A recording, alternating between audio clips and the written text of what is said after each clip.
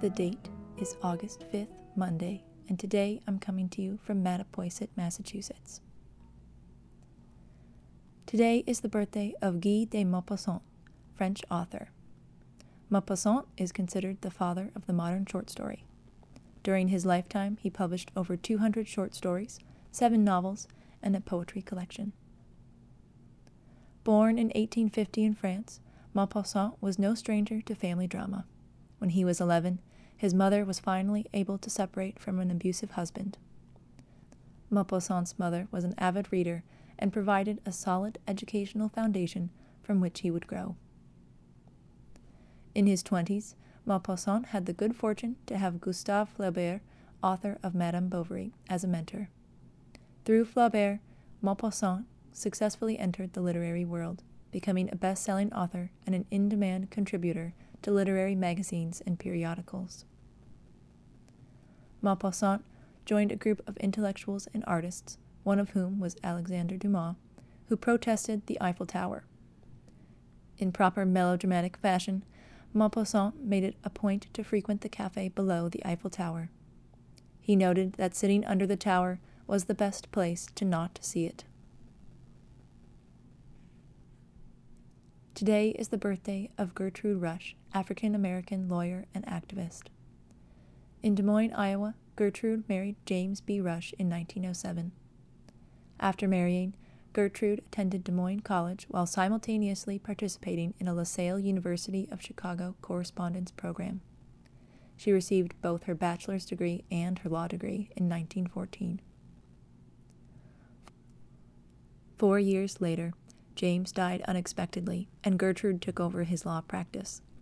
She also filled in for her late husband in his activist roles in the Des Moines community. When she was denied entry to the American Bar Association, she and 3 other black lawyers started their own. And today is the birthday of Peter Viereck, American poet, political philosopher, and professor. Peter Viereck gained notoriety first for an article he wrote in the Atlantic Monthly titled, "But I'm a Conservative." This first article launched Viereck's 20-ish-year-long career as a journalist of political philosophy. He was a conservative in name, but exercised a more moderate view, particularly in the second half of his career. By the 1960s, conservative media would reject his contributions as too moderate, while his previous association with conservatives barred him from journaling for liberal media outlets. Aside from politics, Viereck is remembered today mostly for his poetry. He won the Pulitzer Prize in Poetry in 1949 for his debut collection Terror and Decorum, and published consistently afterwards. Viereck embraced the traditional in his poems, and believed the only proper topics for poems were love and death. Today's poem is Again, Again by birthday poet Peter Viereck. Who here's afraid to gawk at lilacs? Who won't stand up and praise the moon? Who doubts that skies still ache for skylarks, and waves are lace upon the dune?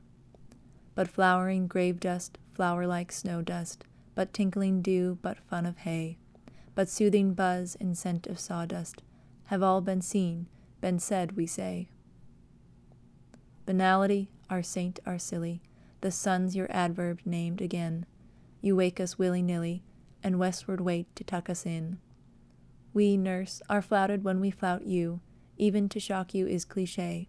Oh, inescapable dowdy, oh, gold uniqueness every day.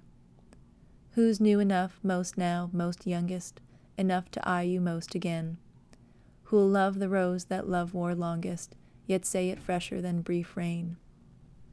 I'll see, I'll say, I'll find the word. All earth must lilt then willy-nilly, and vibrate one rich triple chord of August, wine, and water lily.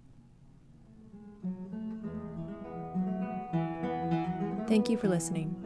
I'm your host, Virginia Combs, wishing you a good morning, a better day, and a lovely evening.